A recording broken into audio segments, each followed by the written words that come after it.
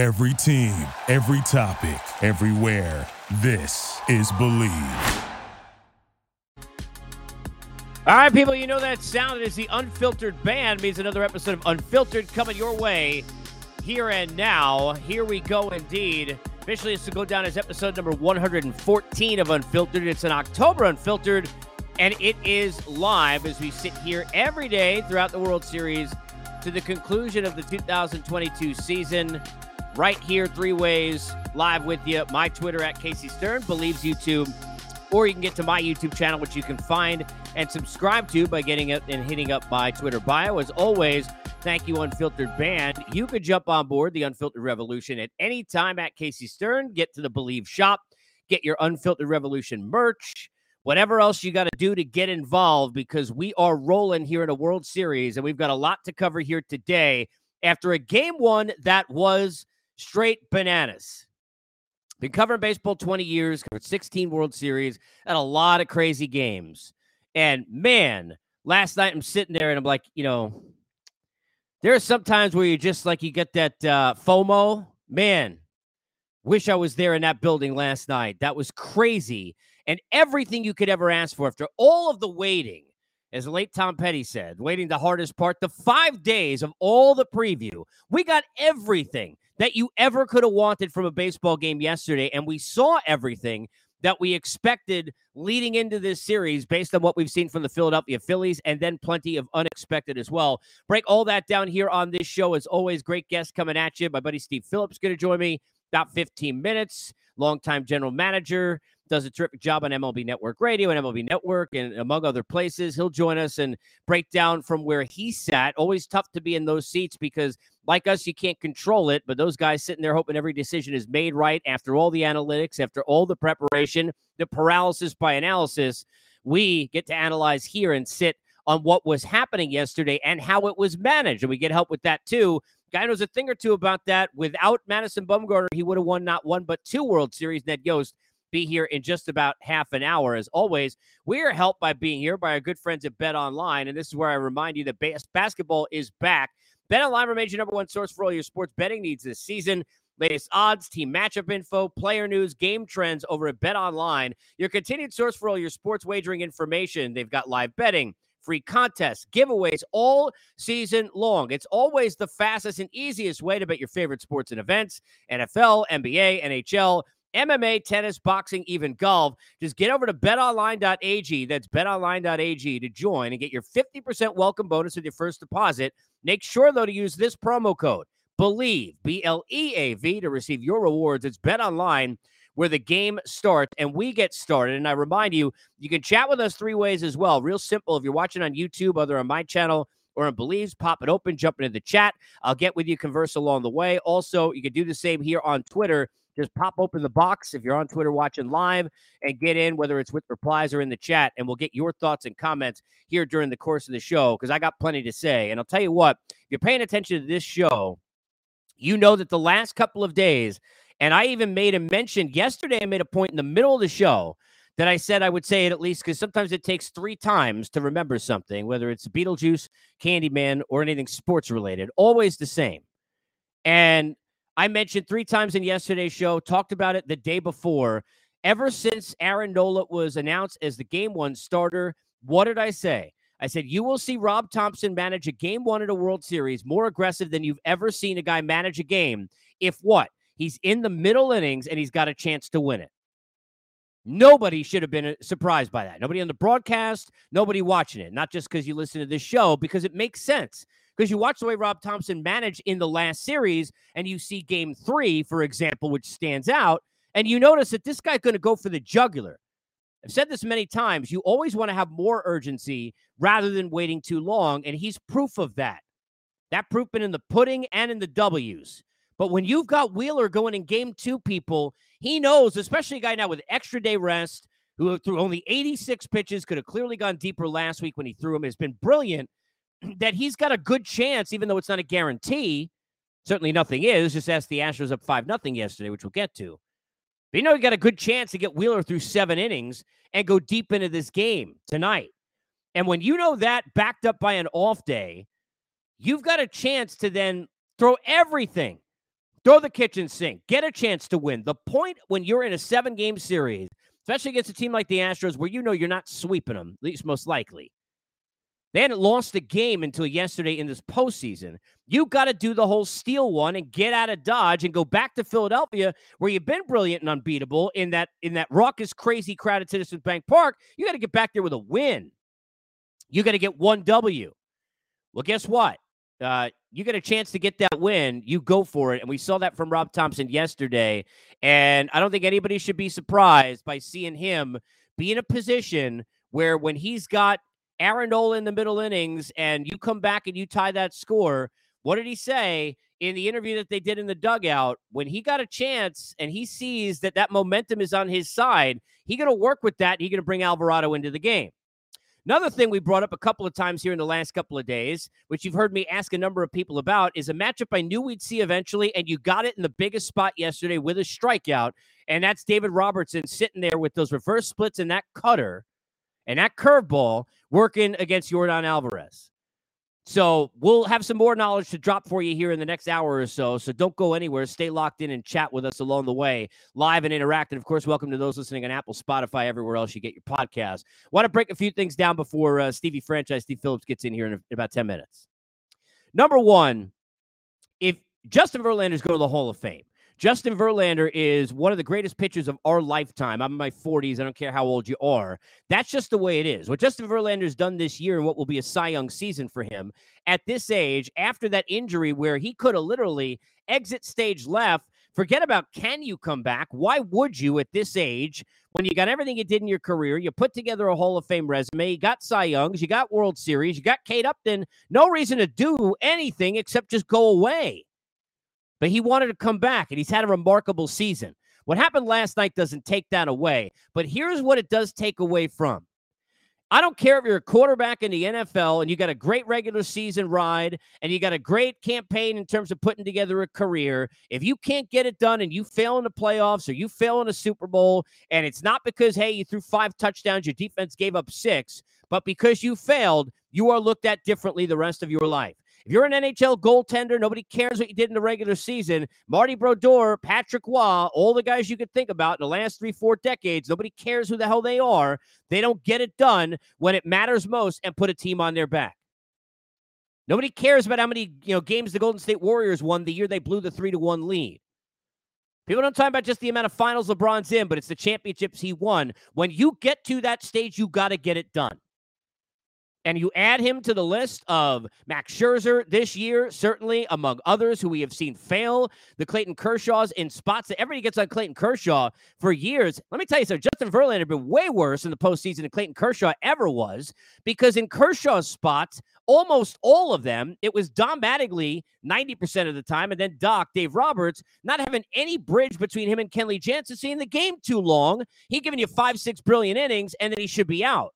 Or it's a situation where he comes out of the bullpen in 2019 and with an inherited runner on, gets Adam Eaton as a pen guy, and you leave him in for some ungodly reason which made no sense, and Rendon and Soto both hit him for home runs, and then also know it's Clayton Kershaw's fault. This is not that way. This is Justin Verlander has had a ton of starts where he hasn't gotten it done. This is Justin Verlander has had a ton of opportunities where he has not gotten it done. And yesterday, when you got a 5-0 lead, and JB going to be the first one to tell you this, when you got a 5-0 lead and you are a pitcher of his ilk, that is like having a 4-touchdown lead with the 85 Bears defense. That's the way it should be looked at. You can't give up that lead. But he had help. I love Dusty Baker. Love him. And, it is easier sitting from the couch or an office, sitting in a press box, sitting in the media seating out in the outfield, but all those places in the World Series, and it's easier. It's way easier than it is if you're there in that spotlight getting it done. But Dusty Baker cannot allow, especially when you watch the way Abreu pitched and how dominant that bullpen has been. We're talking about a bullpen with, as good a pedigree coming in during the season, been even better in the postseason, sub-1 ERA as a staff. As deep a bullpen, we've talked about it, as you can have. You got to get that bullpen and those horses the lead. Now, you could give up the 5-run lead, and it could be 5-3, but to come back at the next inning and not have anybody ready, not have anybody warning, to leave a situation where you've got Verlander, who's given this thing up and then ended up having to face Harper. You cannot have that happen. And Dusty had way too much trust, which, by the way, has worked tenfold for him most of his managerial career and this year. But getting there with your guys and going with the guys who got you there and trusting your guys and all of that, that's got to go out the window. And it goes back to what I talked about when AC was here yesterday, Alex Cora, and that's feel. And that's feel in that moment. That's Devers, 2018. Well, he don't play against lefties, but I'm going to do that. See, Pierce, right? He don't hit righties, but hey, looks like he's doing it now. I'm going to put him in there. I don't care what you're supposed to do. I don't care what Verlander's back of the baseball card is, which, by the way, the World Series not good. The 5.7 ERA, by the way, going into yesterday, now upped, okay? But you cannot blow that lead, and I love Dusty. You can't. I don't care if it gets to 5-4. You got to make sure, your point is you're sitting there watching that, is I am handing this bullpen that does not give up runs, I'm going to give them a lead of some sort. I'm going to give Verlander extra rope because he's had a Cy Young year and he's brilliant. I'm going to give Verlander an extra rope because he got off to a great start in this game, which he did. First 3 innings or so was brilliant. But I'm not going to sit there in a spot where I am losing that lead. I'm handing that dude Abreu, who, by the way, how filthy is that? That dude going to close somewhere someday. I mean, ridiculous stuff. He's crazy good. But to sit there and when you've got that kind of a bullpen in those names, that cannot happen. Can't happen. It was a mistake. Too much respect for Verlander in that spot. Pedigree and name, that stuff doesn't matter when you get there. Verlander was losing it. Doesn't matter why. Doesn't matter how many pitches. Can't happen. Now, for the Phillies on their side, I said this before the series. My gut was telling me Phillies in 6, and then my head picked Astros in 6. Maybe it went the wrong way. Should have gone with the dad bod in the gut. Because the way the Phillies have played, I tweeted this out yesterday, it's like a Rocky movie, people, and I know it's Philadelphia, so it's fitting. Literally every time they play, they get punched in the mouth, they get laughed at, they are done, they're not good enough, there's a big discrepancy, and all of a sudden they get up and they hit you over and over and over again. They don't care about matchups, they don't care about tomorrow, they don't care about what's supposed to be, they only care about how it is, and how it is that team's got belief. And when you believe, BLEAV, of course, it can happen. But who would have believed some of what we saw last night late in that game? And this is how you get, these are the kind of moments that give you the amazing, the great games, the games that you always remember. That Castellanos catch, by the way, his base hit earlier in the game, which was, he wasn't even having a good AB, and he hasn't had many of those now in months, really in a Phillies jersey, certainly. Way over aggressive, flailing away, but to somehow cover the outside of the part of that plate and to get down enough to get that thing out there in the left field and get a big base hit in that rally was crazy. I mean, it was nuts. An at-bat after Harper gets there, remember, and Hoskins should have already scored, but scores on the Castellanos single. Cut it to 5-3. I mean, that's the catch that he made was brilliant. Was absolutely, that was a sparkling, that's not a brilliant play for Castellanos. Of course it is, but it's a brilliant play for anybody. The JT Realmuto throw in that inning was crazy. And it looked like he very well, clearly it was one of those not enough, information, to overturn, right? Inconclusive, which I hate that thing anyway. To me, I've never understood. Why aren't we just showing people up in that box in New York and Chelsea? And I used to work in that office because it's where MLB.com is. For the people who don't know that, that's where the replay center is. If in the same office, if you're sitting there, I don't care what the hell the call in the field was. I want to know safe or out, but that was tough to call. Segura arguing about it and talking it through with Altuve after that play, but what a hell of a throw by GT Realmuto. And how about what he's doing? People kind of slept on him first couple of years after that whole situation where he came over from the Marlins, and they're thinking, well, maybe not a big-time player. He's a really good catcher. And it is what it is. It's not the heyday of catchers right now. We know that. Go look at the All-Stars, some of them. We understand that. But maybe he just can't hack it. This guy ever stepped up? Are you kidding? I mean, huge in the last series offensively. He's been great with the pitching staff. Don't discount the job that he does in pitch sequencing and handling that staff and handling a bullpen that pitched 5+ innings, a brilliant scoreless baseball last night after being down 5-0. Don't discount what he means in games like last week where he's got, a 4-0 deficit, falters and is gone, not even on the roster this week for this series. And he's working those guys through and that is a forgotten piece of this game. But for him to step up and hit that home run, and of course the roof open, roof closed jokes, very close to the way that it looked with Tucker and Judge just going back a week and a half ago. But what an unbelievable inning and a half for him. And then David Robertson, you want to talk about stories, forget about just the fact, because it's easy in the what has happened recently in the recency bias, and it's true. Think about what's happened with, David Robertson and, in a celebration. And I was at the game. It happened to Martin Gramatica, for people who remember, kicking a field goal against the Giants and celebrating and having, career injuries. As Kendrys Morales went through something like that at the plate during a home run celebration in this sport, among many others. But what a weird scenario where he's down in the bullpen celebrating a Harper homer and gets hurt.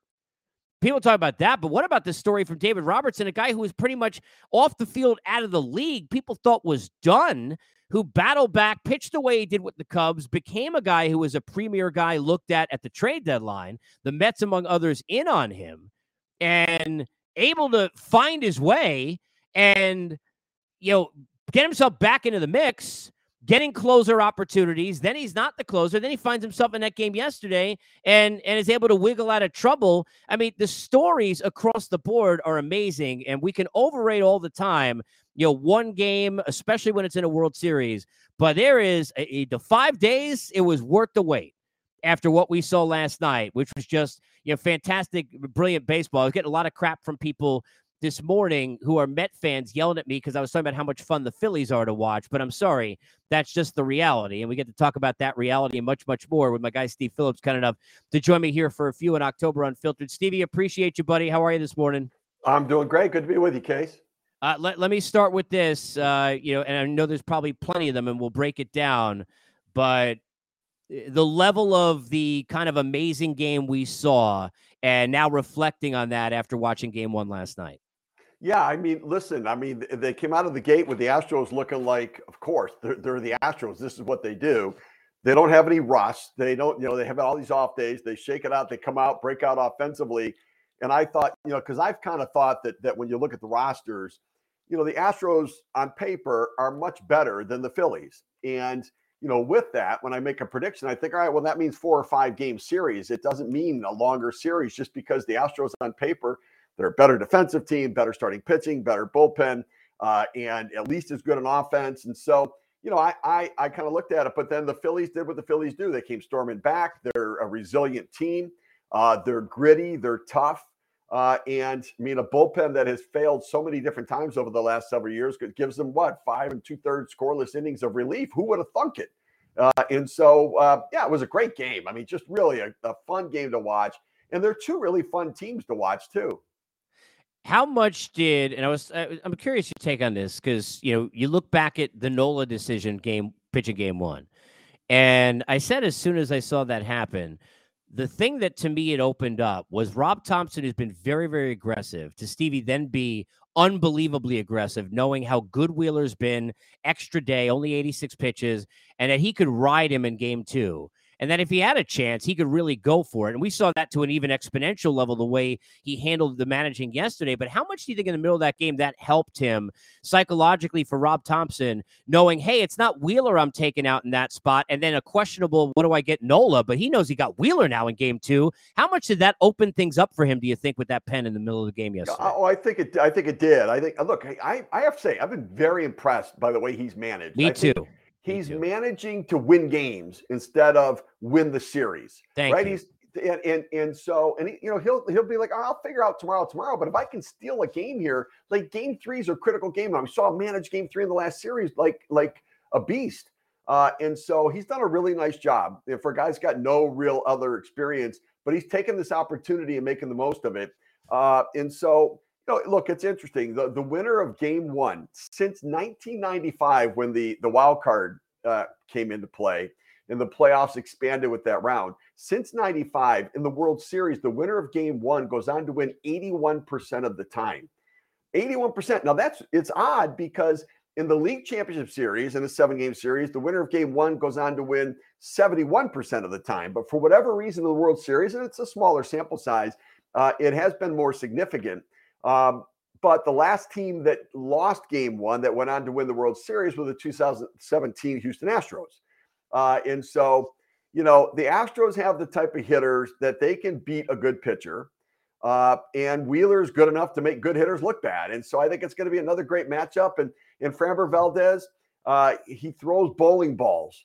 Like, he throws bowling balls. You can't think about trying to hit a bowling ball and see if you can lift it off the ground. You can't. He gets so many ground ball outs, and yet he's one of the most predictable pitchers in baseball. When he is behind in the count, he'll throw his fastball 77% of the time. And his strikeouts, 77% of his strikeouts come on his curveball. So if you're going to get 2 strikes, if you get 2 strikes, you're going to get the curveball from him, and you can know it, but it's still really tough to hit him because it is just electric stuff. And the contact is not hard contact, to your point, because of that curveball and the effectiveness of the bowling ball, as you say, of belting it into the ground, which will be an interesting matchup because the Phillies like to lift it in the air. By the way, up in the air, certainly plenty over the years with the Astros. You remind me of that game and being there. I remember talking to George Springer after that game. He struck out 4 times and went on to have as good a World Series as anybody's ever seen. So things can turn around, but that offense has had some struggles in places we're not used to seeing, like Jose Altuve. And I thought maybe, Steven, it's only one game. You looked at it and you said, okay, maybe the days off, would help him kind of take a breather for a guy like that who really understands how to hit as well as anybody.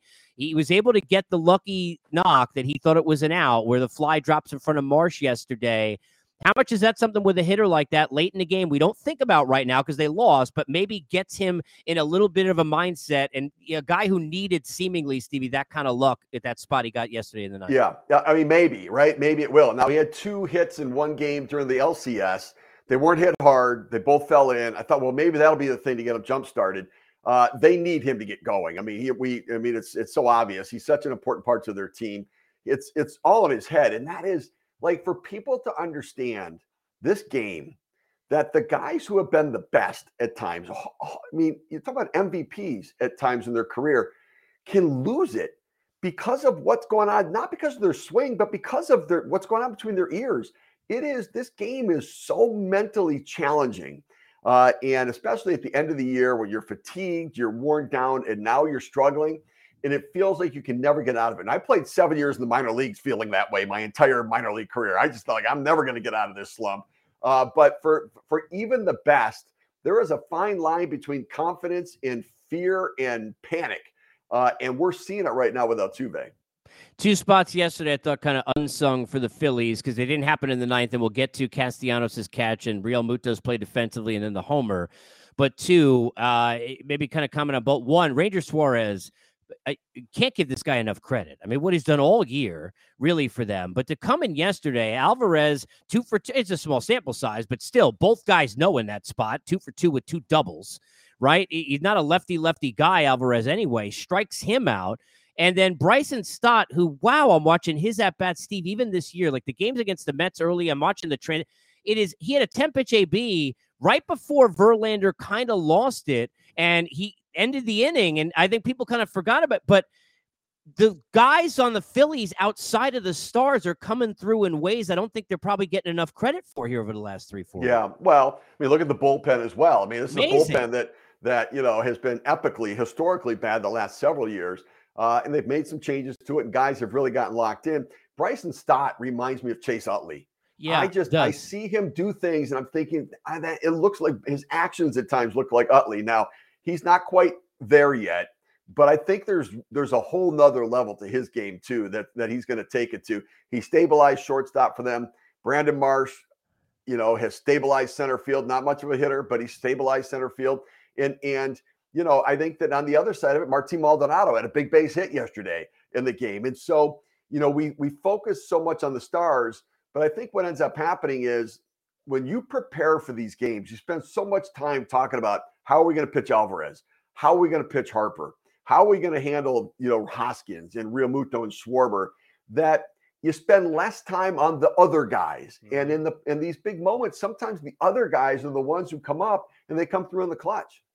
When you look at yesterday in Verlander, you got to look, he's had an unbelievable year. It's amazing what he's done, Steve. I said, with his pedigree, his career, Hall of Fame track record, the injury, he already got the family, Kate Upton. I mean, who's coming back and even fighting through all that even to do it? Why? But he's done it in such a Cy Young and an amazing way. But is it kind of unfair that we've crushed Kershaw as much as we have in his career? And some of it is very unfair because in that Swiss cheese 6th inning Dom Mattingly had to deal with, right? Nowhere between him and Jansen. And Verlander, this is like every time now. I mean, the ERA was 5.7 going in yesterday. Blowing a 5-0 lead, I said for a guy like that should be like if Jim McMahon had a 4-touchdown lead and 85 Bears defense. Like, there's no way that should ever happen. How do you look at what happened to Verlander yesterday? And how much do you put on Dusty for leaving him in? Well, here's the thing. It's really hard when you've got a 39-year-old veteran who's never won a World Series game. He's now made 8 starts. He's never won a World Series game. He's 0-6 with a 5.68 ERA coming into the game yesterday, and it's gone up. Yet in his other postseason starts, he's 15-5 with a 3.5 ERA. I mean, he's been great. And so, how do you know, right? How do you know? And so Dusty, in some ways, he got caught up a little bit in managing Verlander instead of managing the game. And it's hard when you've got a big personality and an ace like that, and a guy who, he wants that World Series win. And I think maybe Dusty waited a little longer than he should have. But he did it because of the level of respect he has for Verlander. And, that logic doesn't really play in the analytics game. And yet I understood what he did. And so, and ultimately they lost because they stopped hitting the Astros, right? Their offense shut down. I mean, you can't and Alvarez specifically, Steve. Right. Alvarez strikes out. Robertson strikes him out. Suarez in a big stop strikes him out. I mean, look, he's been great, but since game 1 of that Mariners series, he hadn't been there. Alvarez. Yeah, right. And so, this game is just amazing, right? The guy is all world in a series where he had like 7 2-out RBIs in the first round of the play, in their first round, in the wild card round. And the 5-1 game where he hit the double the opposite field, the 3-run homer to win it, all with 2 outs. You think, man, this guy is the best hitter in the world. But man, it can slip through your fingers. That ability to hit and recognize the pitch, and and it can be just one bat at bat. Like for Altuve, he swung at some bad pitches, and I know in his mind he thought, let me wait a little bit longer to see the ball. And when you do that, and with the leg kick like he has, you end up starting too late. Then you realize the ball's getting on you, so you rush your foot down and you rush your swing, and then you reach for the ball, and you're caught behind the fastball in front of the breaking ball. And then you think, oh, I've got to watch the ball a little bit more. And the reality is you got to start sooner. You've got to get that foot down earlier. You can't get your foot down too early, but you can get it down too late. When guys have those leg kicks, they've got to get the foot down. You cannot start your swing until the foot is on the ground. And so if you're behind every fastball, it's because you're not starting early enough and getting the foot on the ground to start your swing, and therefore you're playing catch up with everything. They know that, but it's the trust in your hands and all that goes on in it. And it's, that's why this is such a beautiful game. It's so unpredictable sometimes. And Steve, he's caught in between. I mean, really, as we say, in terms of Altuve, look, a lot of their guys, they didn't, beat the crap out of the ball in the Yankees series necessarily. I mean, they really didn't. So, you look at that offense, there's still a lot more for them to do. Wheeler is a hard guy to do it against. When you look at this matchup today, if you're sitting there and you're the Astros, what's the approach with Wheeler? And specifically, because I always feel like this is a great conversation that we always have with these starters that can really deal, who are red hot. Cliff Lee, I think of during those postseason runs, 2010, 2011. There was that whole, well, we're going to wait him out and try and run up his pitch count. And then you're 0-2, 0-2, 0-2 and forget it. Then he's throwing breakables. You're going to have a chance. Do you expect the Astros to try and ambush early in counts if they see a fastball and be aggressive with Wheeler, knowing the longer in at bat he gets you with his stuff, the more difficult it's going to be? Yeah, I do. I do anticipate that they're going to try to jump him early on the count. Look for a pitch. And look, it doesn't always have to be the fastball. It's the tendency. How has he faced you before? What is his percentage of using the slider versus the fastball? What's his general approach with you? And then sometimes you guess early and try to jump on and ambush that pitch to be able to try to do something to drive it. You can guess early and be wrong and still live the fight during the course of the at-bat. But I think that waiting out Wheeler, all he's going to do is get quick outs and or he's just going to throw strikes, and then you're going to be behind at every count with a defensive approach at the plate. And so I think you've got to try to be aggressive on the fastball early in the count, try to get some damage done, get somebody on base, and at least see if you can't get some action going to get out in front. And I think here's the other thing. Like, I look at Philadelphia, the Phillies, I just don't see them winning a lot of 2-1 games. I think that they're going to have to slug. I mean, their bullpen was perfect yesterday. Oh, amazing. I can't believe that's going to sustain itself, only because it's not done it all year. Yeah, that's the last one I had for you, Steven. I appreciate this time. I'm with you on Rob Thompson. I love the way, because to me, almost always having a lack of urgency hurts you for managers in these spots, right? Leave a guy in too long. You're not paying attention. I've been bringing up a lot the last couple of weeks, watching, Dave Roberts, his first time leave Yu Darvish in down 5-0 before finally taking him out. Kershaw, 4 brilliant innings. Well, it's too late by then. Where Rob Thompson going to go when you use Alvarado and Eflin and Dominguez the way he did yesterday? I know he's got the day off, but, if Wheeler can't get you through more than 5 or 6, I don't know where the creativity comes from, because you can't. Syndergaard's got to start, right? Suarez threw yesterday. He got to make a start, even if it's game 4 instead of game 3. What are his options really in this game if Wheeler doesn't give him 6-7 innings? Yeah, I think it's what he did yesterday. I think that he pushes these guys all 2 days in a row, takes the benefit of the off day.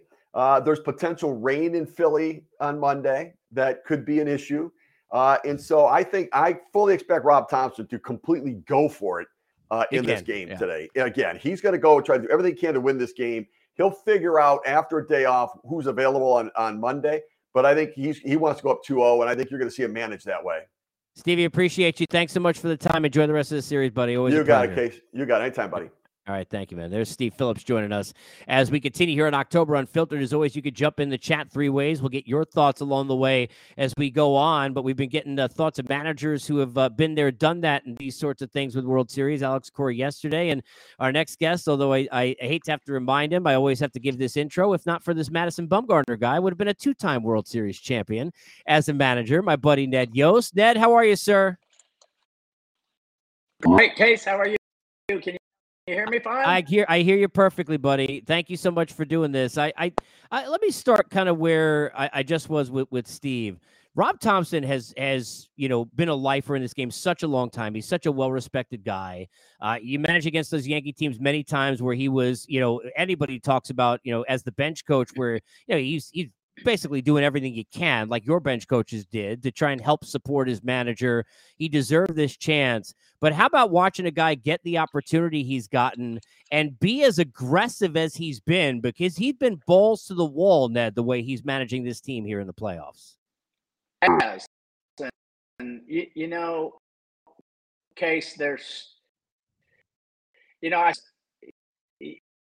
Dusty, he has been there so many times. There's so many people that are kind of behind, and where if you give them the opportunity, they can excel. Really, I'm excited to see what happens the rest of this series and how he goes into this game tonight and how he goes further. Now, let me, right before I came on, and I when we were in the playoffs, and think about bullpen usage. Are my guys going to make it? Am I pushing? Where I called Bobby Cox, and I said, Bobby, I'm my bullpen guys. I'm afraid I'm going to wear them out. I'm afraid I'm going to. He said, Ned, trust your relievers. If they take 2 days in a row, if it's 3 days in a row, but that communication yesterday, that's a communication that starts generally trust there, where the pitchers know that they're going to give you everything with you, and you're going to be able to put your arm around them and thank them for that worn out. This says I can't go. Says I can go today. I can't. Communication is extremely important. Be able to have trust in them. This time of year is unlike any other time of year. Plugged into the light socket. You wake up like you're 6 years old in your room for mom and dad to come get you so you can see what's under the tree.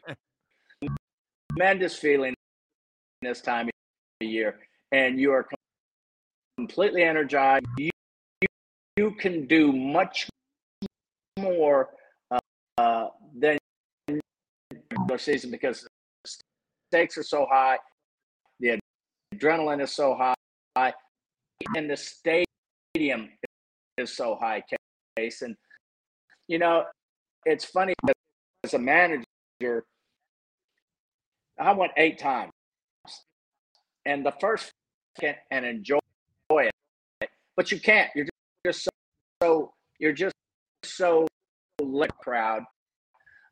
But you feel the crowd. You feel the energy inside you. Is a tremendous feeling. So, be aggressive. For me, it's a little more dangerous when you're in a day or two, because they're not used to that grind.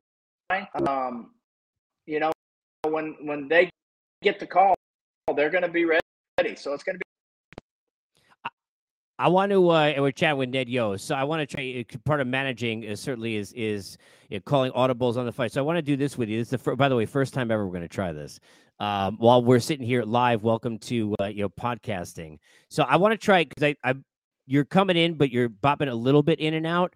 Do me a favor, take the AirPods out because they're for some reason try and do it just through the computer and try and switch your audio in the meantime. And I'm going to bring you back up here in a second. So just give me a thumbs up while you got your audio, and I could see you. But that way, when I hear you, we'll see if that might be able to fix things. This is how you manage and you slow the game down as it's happening. This is at least what I've heard from all these managers I've worked with and hosted with for I don't even know how long. Ned, how are we now? I think we're fine. You hear me? I can hear you. I can hear you. It's a little bit choppy. I just I'll battle through it. I just making sure you're on the farm, so I know like your wireless is not because you're in relaxed style.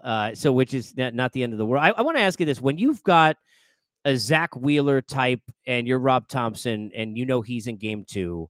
When you sat there and you had your horses in series that you were in all those years coaching with the Braves, managing when you're sitting there and you had the Greinke's and then you're sitting there with the Royals, obviously, when you know that the guy going the next day is a horse that you can ride, even if he gives up a couple early, you just know that dude's hanging in. I'm 6th, 7th inning, I got a chance. How much more aggressive, Ned, did that make you the game prior in a postseason in terms of being able to kind of let everybody out of the stable because you can hand it to the ball and say, hey, look, you got to ride me a little bit tomorrow with that kind of a starter? Well, I mean, that all you don't think about in the playoffs. You go pitch to pitch because, I mean, let's Verlander, you know. So he's in that game last night. And you're looking at pitch count, and you're thinking, okay, hopefully I can take this. Just never know what's going to happen this time of year. It's just so you got to kind of adjust to the situation as soon as you get there. And we would start like 3 weeks, sit and try to anticipate everything that could happen, how we were going to react to it, what we were going to try to do. By the time we got there, these things that came up between myself and my coaching staff, so we pretty much knew exact scenario when it happened, and it just made it easier. But don't know what's going to happen, and you got to just kind of take it pitch by pitch, go from there. When you look at the Astros, and here's a team that's got a 5-0 lead yesterday, and Justin Verlander on the mound, That's uphill climb city. I think about, we've referenced this over the years, you and I, many times, down 7-3 in the seventh, I think it was, with John Lester on the hill, right? And the fight that your team had. Do the Phillies kind of look? They play totally differently than your teams did in terms of a lot of slug, right? Not nearly as much contact. It's a different game now. But one of the things that reminds me, and I mean this, of the attitude of your guys, and yet a lot of younger players, and they have some younger players too, but they're led by more veterans certainly than you had at the time because you had a young core. But there was that fight of belief versus what everybody else believed, where your club just had this resounding thought that we're going to win no matter what. How much are you enjoying just watching the way the Phillies are playing, considering 5-0 in Verlander to most other people? They're going home in their own heads mentally, Ned. This team, you could tell legitimately wasn't even surprised they were back in the game when they tied it. You got a couple factors there. The one is you're playing in Houston. One little medium fly ball gone all the way right. from getting behind the whole time. And you're going to have that in Philly, too, because it's a short porch. Are constantly trying to figure out ways to get guys on. With those parks, all of a sudden, you can tally 2 or 3 runs. The mindset of the Phillies in that situation, it doesn't matter what he knows that, hey, they can hit a fly ball that's not going to go out in most parks and put runs. Manager in Houston, I was never comfortable with even a 6th or 7th inning because you just don't know what would happen. And we made a huge in Houston. I think in Game 4 in 14 or Game 5 where we ended up, going to the I think which is so important, and it's hard for people to understand. Play together like they do. Over the course of the years, they're coming up. They're trying to fit in. They're trying to understand because they think that they're good. They think that they can win. It's a wild card game in 14 where our guys are to knowing in their heart that they could win. And that's now you can definitely tell that the Phillies, they scrap, once that playoff started, and it might have been Game 1 against St. Louis that they could win to knowing that they could win. And they've run off. You got a group of guys that know in their heart that they could win. They're going through it for the first time. They're going to be a major handful, and that's a great club like the Houston Astros. Yeah, it makes a huge difference when you've got that collective belief. And to your point, the Phillies' last team to get into the postseason, they don't care. Weren't supposed to beat the Braves, who beat them up all year long in the last series. They don't seem to care about that. The last thing for you is when you sit there and you look at the Astros now, down 1-0 at home. We talk about, these must-win games. The Astros can go win. Look, they didn't lose a game before we got into last night's game, right, in the whole postseason. So we know that they can win in bunches. And they were the better team, clearly, in the regular season. They've got the better roster. They've got the pedigree, 6 continued LCSs. How much are managers and players feeling the pressure of being down 0-1 in a series, even though you need 4? Just going into this game, you get down early. All of a sudden, we're down 1-0 and we're down early in Game 2. How much is that tangibly something that you feel being on that side?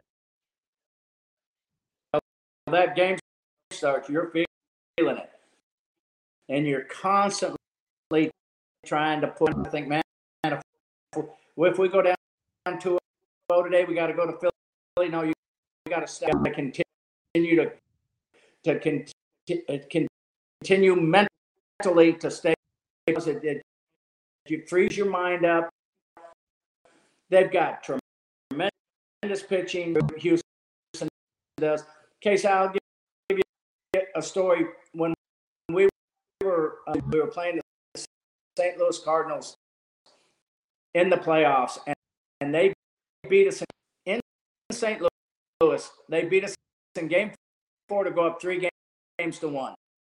Down the hall, you could hear the Cardinals. They got their music blaring. They're 3-1. We're 1 game away from elimination.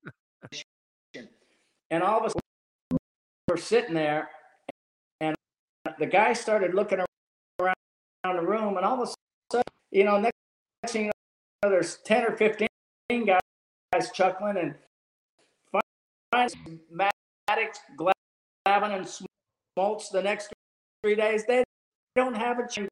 Game 7, big, but the pressure that they felt, they were too. It's like, oh man, we don't want to get to 3-3. Boom, they lose 3-3 runs in the first inning.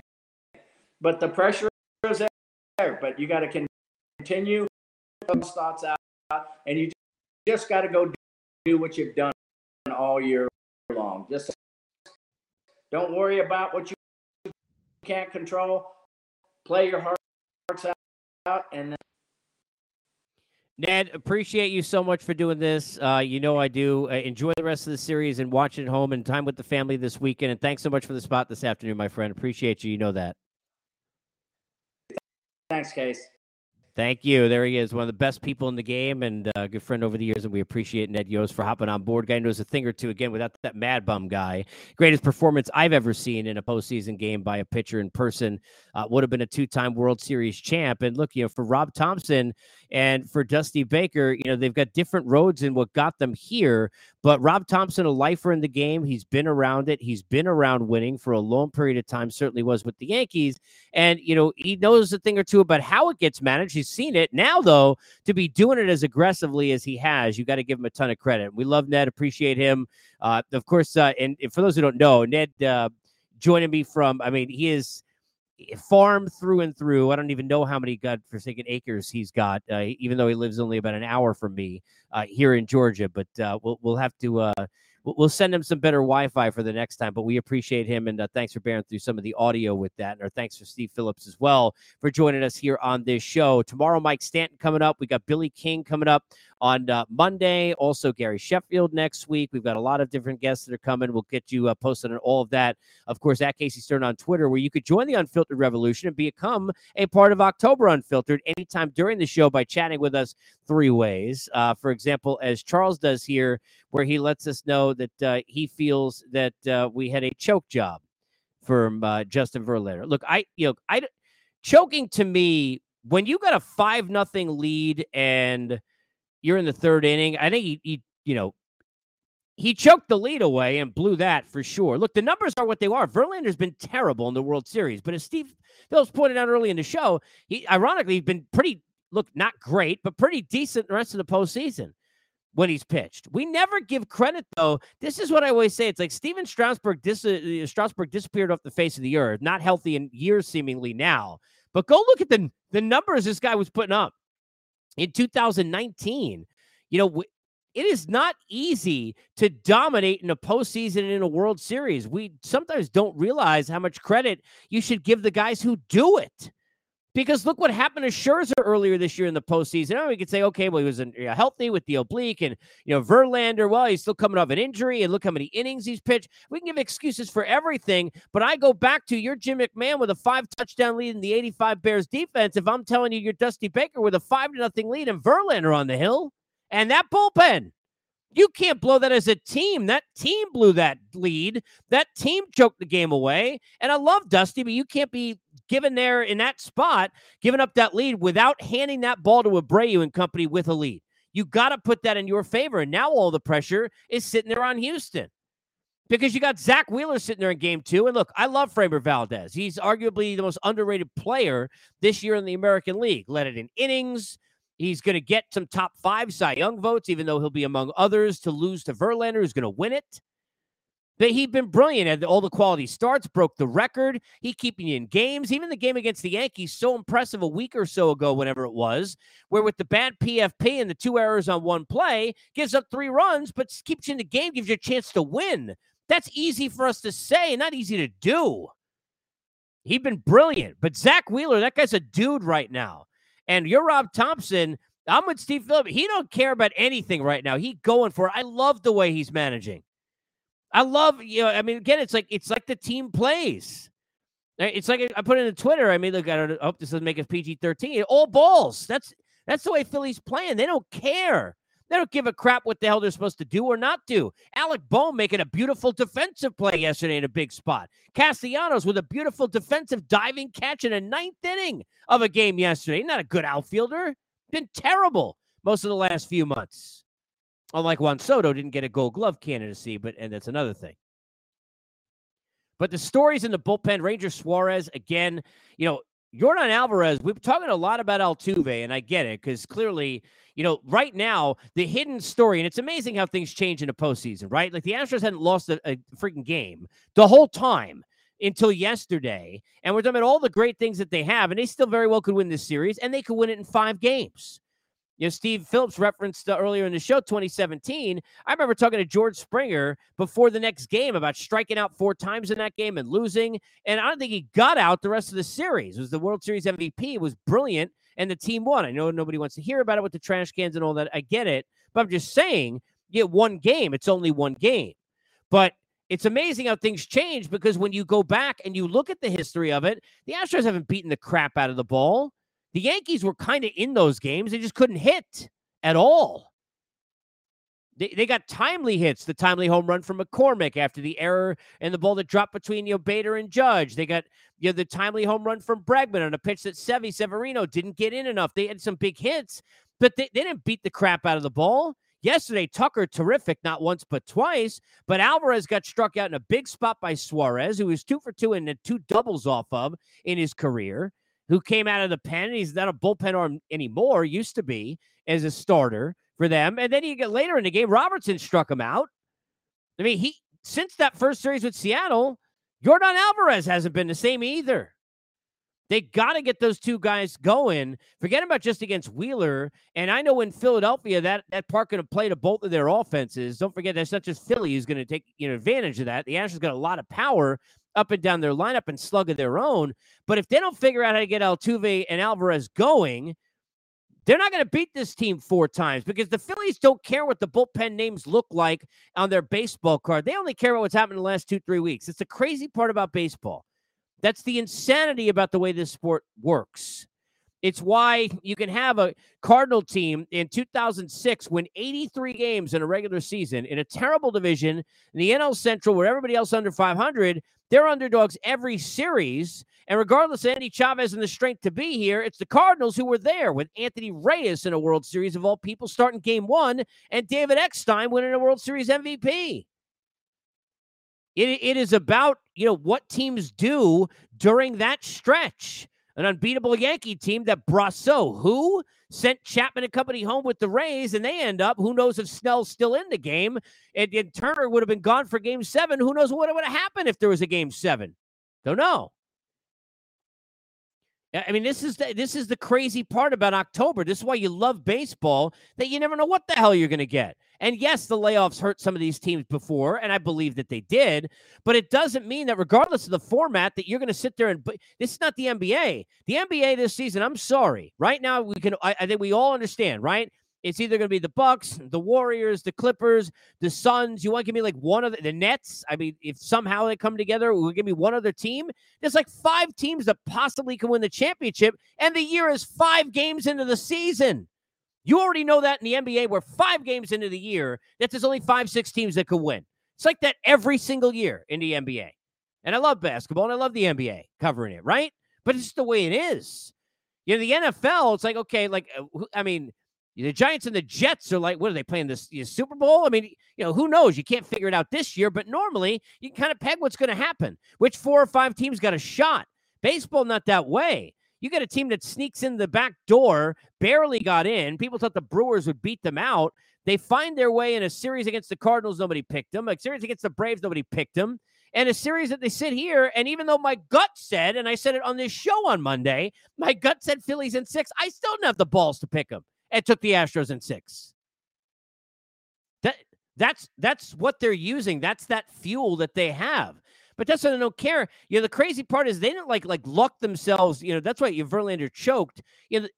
It's I hate that the choke thing sometimes, because it's like, with the Mets this year with the division, they choked opportunities certainly against the Cubs and teams like that. But the Braves took that division over 4 months from them.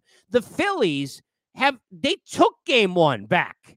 Now, Dusty should have had Verlander out, should have gone to the bullpen earlier. Yes. Their big bats didn't come through. You had an accidental, pop fly single in front of Marsh from Altuve. You got nothing out of Alvarez. You're waiting for Tucker to come up as the big bat. That's not the way it's supposed to be. He hit in 5th in the lineup. They didn't get the big at-bats. Pena was in a big spot, didn't get it done this time, and the Phillies got the outs. They got the outs in that bullpen. Ranger Suarez got the outs. Alvarado got the outs. Eflin got the outs. Dominguez got the outs, and David Robertson got the outs. Who the hell would have ever thought that? The Phillies bullpen was a disaster over like a 4-year period. They were a mockery. They can't play defense. They can't pitch in the bullpen. Now all of a sudden they're brilliant in the bullpen. They're playing brilliant defense. Dogs and cats living together, mass hysteria. Seinfeld will have a chicken salad instead of a tuna in the Even Steven episode. We are living in crazy town. But now Zach Wheeler on the hill, not crazy town. Zach Wheeler's a dude. Framber Valdez is great. Right now in a matchup with Wheeler, on paper, you're taking Wheeler. He's been unhittable. If he pitches that way in game 2, who knows? Then you're going back to Philadelphia, where it's like, I don't know, but can they hit Javier McCullers? Sure they can. You got to put yourself in a position to have a chance to win a series, and after game 1, after a wild, crazy game it was, the Phillies are in position now to do some damage. This is a spot where Wheeler gets a lead 2-0, and you're sitting there, and you got Wheeler on the hill, and he threw 3 scoreless. You're in the 4th inning. You're an Astro fan saying, are we going home again?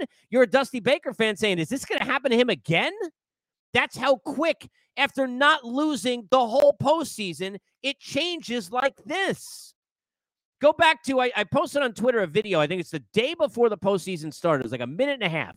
And the whole thing was about what I have learned most about covering the postseason is we don't remember until it happens every year just how fast these things happen. The Dodgers are in a record season and everything's amazing. In 3-4 days, you're gone. That's it. It's over. That fast. 5-0 lead with Verlander and an Astro team that hadn't lost a game in the whole stinking postseason. Now we're sitting here less than 24 hours later. And let me tell you something. 24 hours later, Wheeler's sitting there up 3-0 in the 6th inning. Every Astro fan in the world thinking we're going home in 5 games. Phillies all of a sudden turn the tide quick, become the favorites in your DraftKings odds or wherever, right? Bet online, of course. That's just the way it is. Things to watch tonight. Early in this game, Altuve, can he get going? Can he use, Steve brought up the point, he's right. Had a 2-hit game in the Yankee series.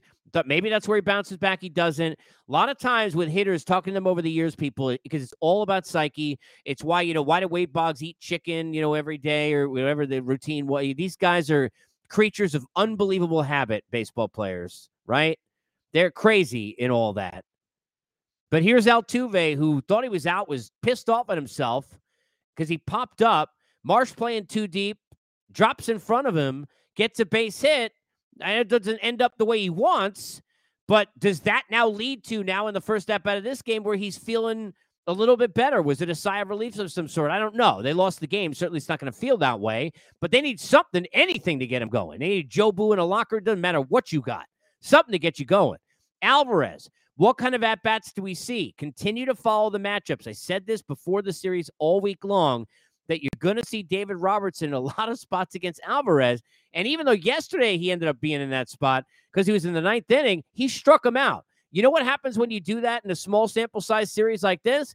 All of a sudden, Rob Thompson saying, okay, well, if I use Alvarado in today's game in the 6th, 7th inning, right? And in the 8th inning, here comes the spot with Alvarez, and I only want to use Dominguez for one. Robertson may be the guy who faces him.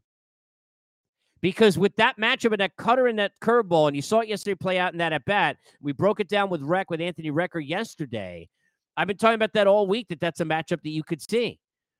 But the Astros got to get those bats going. Valdez going to keep you in the game. I mean, even though the defense on his own part and his own mistakes put him in a 3-0 hole in the last time we saw him in that series against the Yankees, and he kept him in it. I mean, even if he goes up too early, because the Phillies going to find their way to homer in this game. They seem to do it every day, at least once. He's going to stay and keep you in there. Wheeler going to keep you in there. This isn't going to be, and now who knows, maybe it ends up this way, because, certainly you would predominantly think that tonight's going to be a night where he's 6th, 7th inning. Both those starters could very well be in the game. Valdez just throws. I mean, he throws innings. But Dusty cannot. I don't care if Valdez has thrown 5,000 innings this year.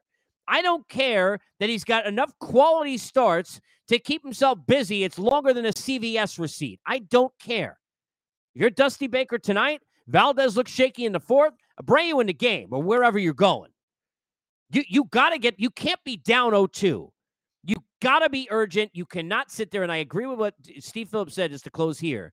I agree with what he said. And I said this at the outset of the show. If you missed it, then go back, Apple, Spotify, podcast, everywhere you get them. And you can listen to all of our episodes. But of course, go back to what I was saying with this. But Dusty got caught with a Hall of Fame pitcher, with a Hall of Fame pedigree, and a Cy Young Hall of Fame kind of season, and all the things he wanted to do to win that game. He wanted to get a World Series win he hasn't gotten. Dusty knows that. Dusty's a player. Dusty feels for his players. He feels he's like a father in there. He felt all that, and he managed Justin Verlander yesterday instead of managing the team in that spot. He managed the Hall of Famer instead of managing the team. Because 5-3 I had no problem with. The start at bat, they don't get closer, you come back. When you can get to 5-5 and have to face Bryce Harper and be in all of that, that can't happen. You got to at some point say, okay, well, it doesn't make sense. And I get it. He had 3 great innings. Like, how the hell did that happen? Well, the same way that sometimes pitchers have rough starts and they snap in, it could snap out of whack. It doesn't matter how. Is it innings on the year? Is he tired? Is it just they were getting to him? I don't think he choked necessarily. I know people are going to go there, ERA north of 6 now in a World Series. But whatever the hell the reasoning is, you got to get him out of the game. You can't sit there and watch it happen. And he got caught watching a Hall of Famer and managing a Hall of Famer and that pedigree instead of that team yesterday. Doesn't mean they would have won the game anyway. Who knows? But I'd rather hand Abreu a lead 5-4 than tied. And that's the mistake that he made. Don't make a mistake here. Be with us tomorrow, 12 o'clock Eastern time. Mike Stanton will join me. We'll break down a number of things on this show, including everything that happens in Game 2, looking ahead on the flights. Were they happy? Were they not? For which side and what happened? Getting into Game 3. And we got a lot coming as we'll continue every day, noon Eastern, live with you on the YouTube channel for me, which you can subscribe, in the Twitter at Casey Stern, the YouTube for Believe, BLEAV, and, of course, anywhere you get your podcast, Apple, Spotify, and everywhere else. Thank you for being on board. Thank you to Steve Phillips. Thank you to Ned Yost. And thank you to the folks who helped make this possible. Because, of course, we are presented by BetOnline. Thank you for listening to Believe. You can show support to your host by subscribing to the show and giving us a 5-star rating on your preferred platform. Check us out at Believe.com and search for BLEAV on YouTube.